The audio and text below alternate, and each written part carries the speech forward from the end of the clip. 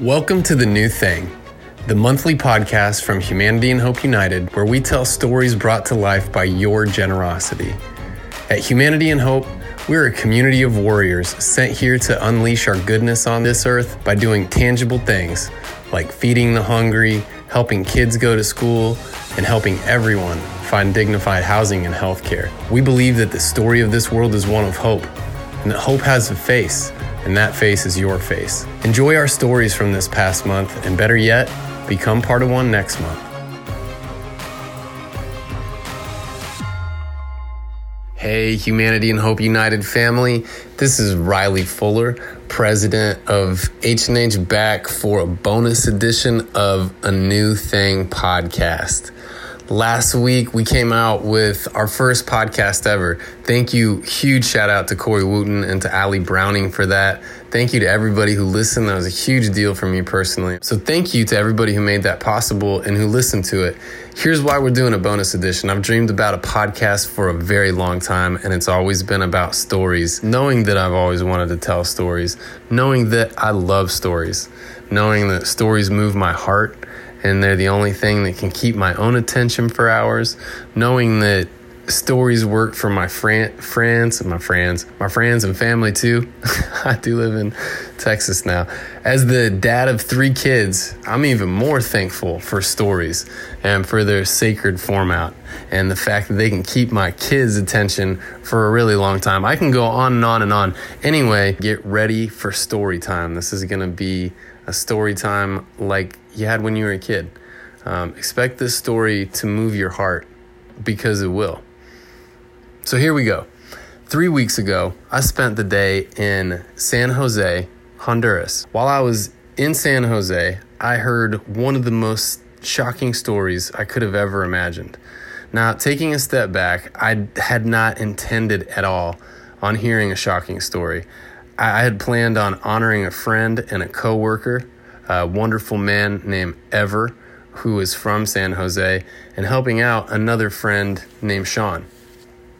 So Ever works on staff full-time with Humanity and Hope, and he grew up in San Jose. Back then, when he was growing up, the village was rural enough that it qualified for help from World Vision.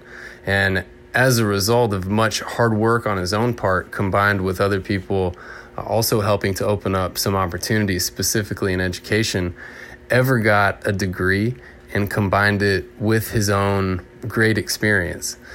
So because of Ever and knowing where he came from, the work that he talks about doing with his dad and the coffee fields out there, I'd wanted to visit his hometown for a long time, to get to know it, to see it.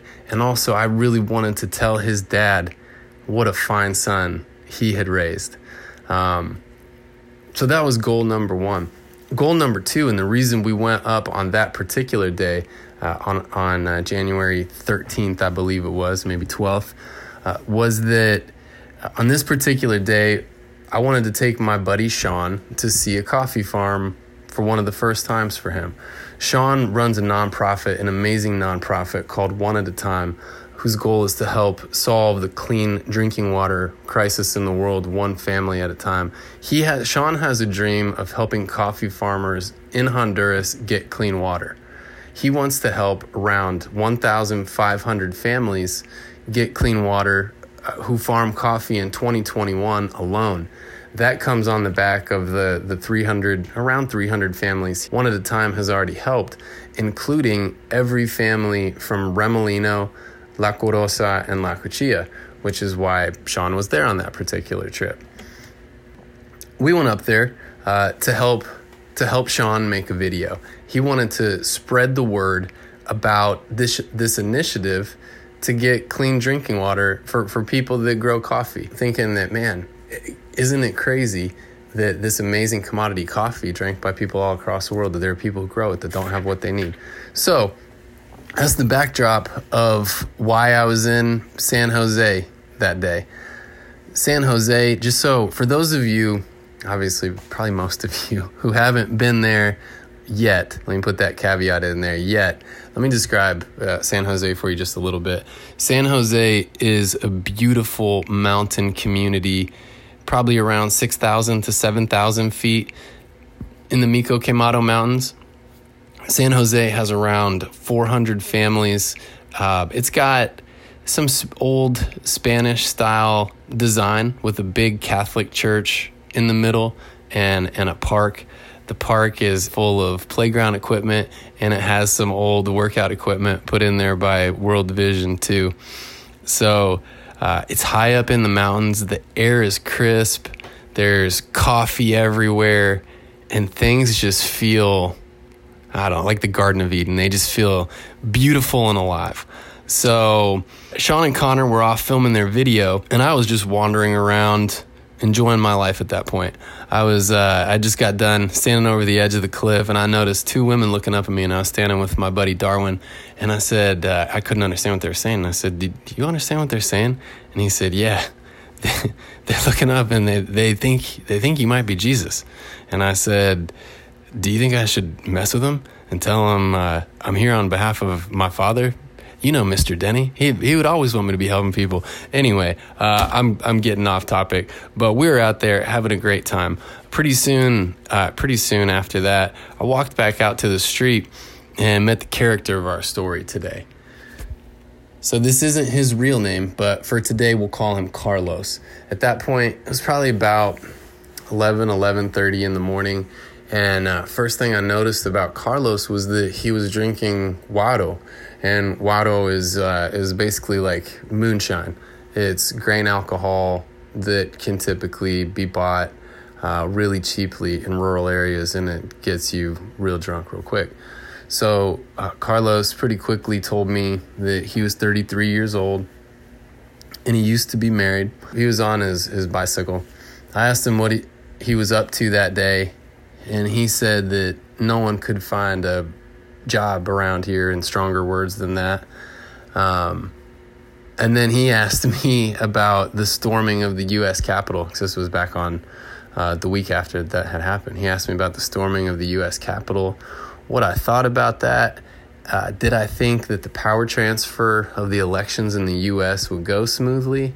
And what did it feel like to be an American with all this stuff happening?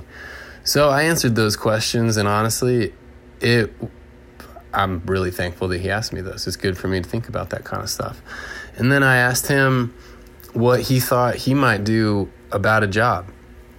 And that's when he told me that he was thinking about coming to the U.S. in the caravan that was forming around San Pedro at that time. And I asked Carlos, I said, hey, have you ever made that journey before? Do you know anyone who has made that journey before? Because for those of you out there, if you don't know about that journey, I would encourage you to read a book called Enrique's Journey. For those of you who do, if you have friends who have made it or who have tried before, that journey, the people who make it, they typically financially are struggling, and that's why they're going on the journey. So they don't have necessarily enough money for transportation or for food. They're typically traveling outside. A lot of times they're families, and it's just rough. Not only that, there are a lot of people, relatively speaking, making this journey, and it's easy for people who are there with bad intentions, honestly, who want to take advantage of other people and take their money. It's easy for them to prey on these migrants, whether those be corrupt officials or more likely people who are in gangs.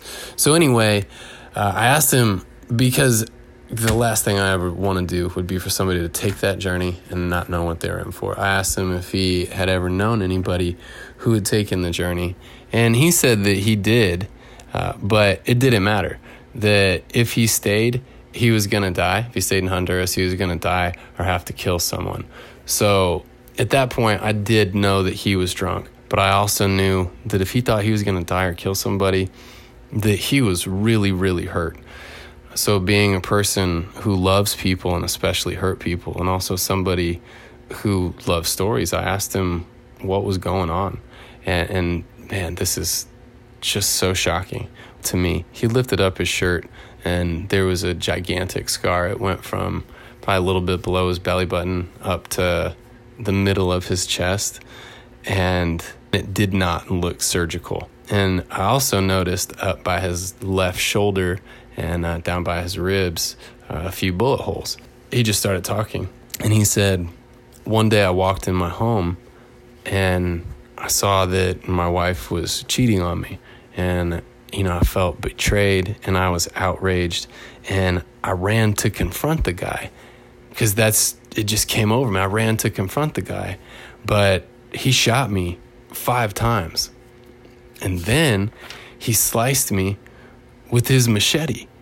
And that was the huge mark down the middle of his stomach and up through his chest. So it was, those details in that story. He was drinking, so it probably took 10 to 15 minutes. And when it was over, I asked him, what happened in his marriage. And he said that, unfortunately, his wife had left him and had gone to live with the man who she had cheated on him with that day. And I asked him if he had seen the man again.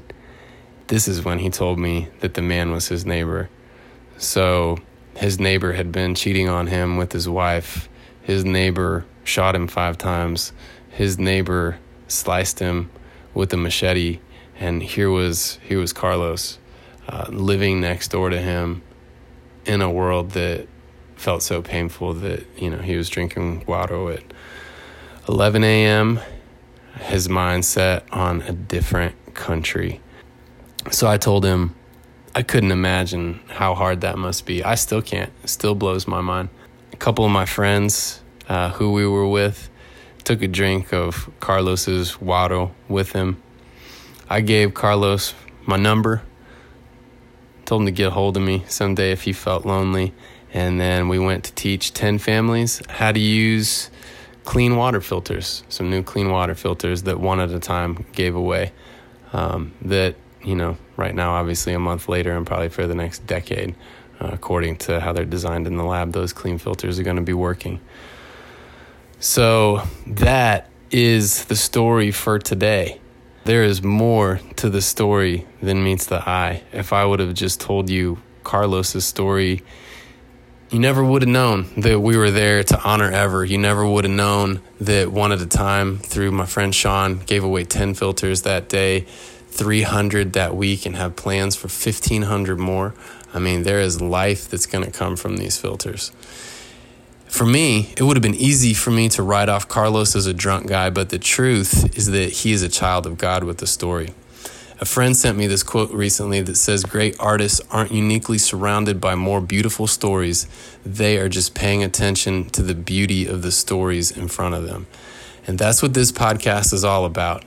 Keeping you, the listeners, plugged into the goodness and the beauty in the world that exists because of your generosity. These stories don't happen without you. I'm not there in Honduras able to work with Sean and give away water filters if it's not for you, the people who make this stuff happen. So thank you. There is so much life in what you do. So again, as an update from this story, Ever, I think for most of you, this is your introduction to Ever.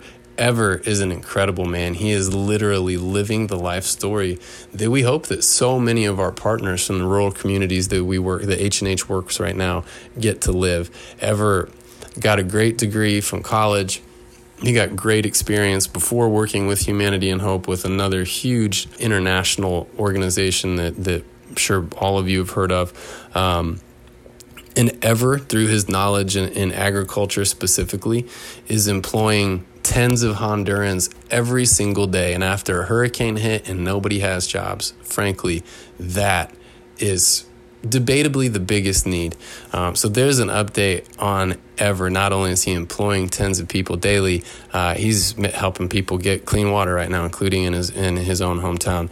Sean and One at a Time, they have an incredible initiative. They have given clean water filters to every community member in Remolino, La Cuchilla, and La Corosa. And again, they have a plan to give away 1,500 more. I will attach the video that we made that day as well as a picture of Connor drinking Carlos's guaro. And again, to all of you who make these stories possible, thank you so much from the bottom of my heart. And through all of 2021, we are so excited to do a new thing with you. Well, that's this month's episode of The New Thing. Thanks for joining in, and more importantly, thanks for making those stories come to life. Never forget how important you are. Never forget how powerful your story is. And remember, don't ask what the world needs. Ask what makes you come alive, and then go do it, because what the world really needs are people who have come alive.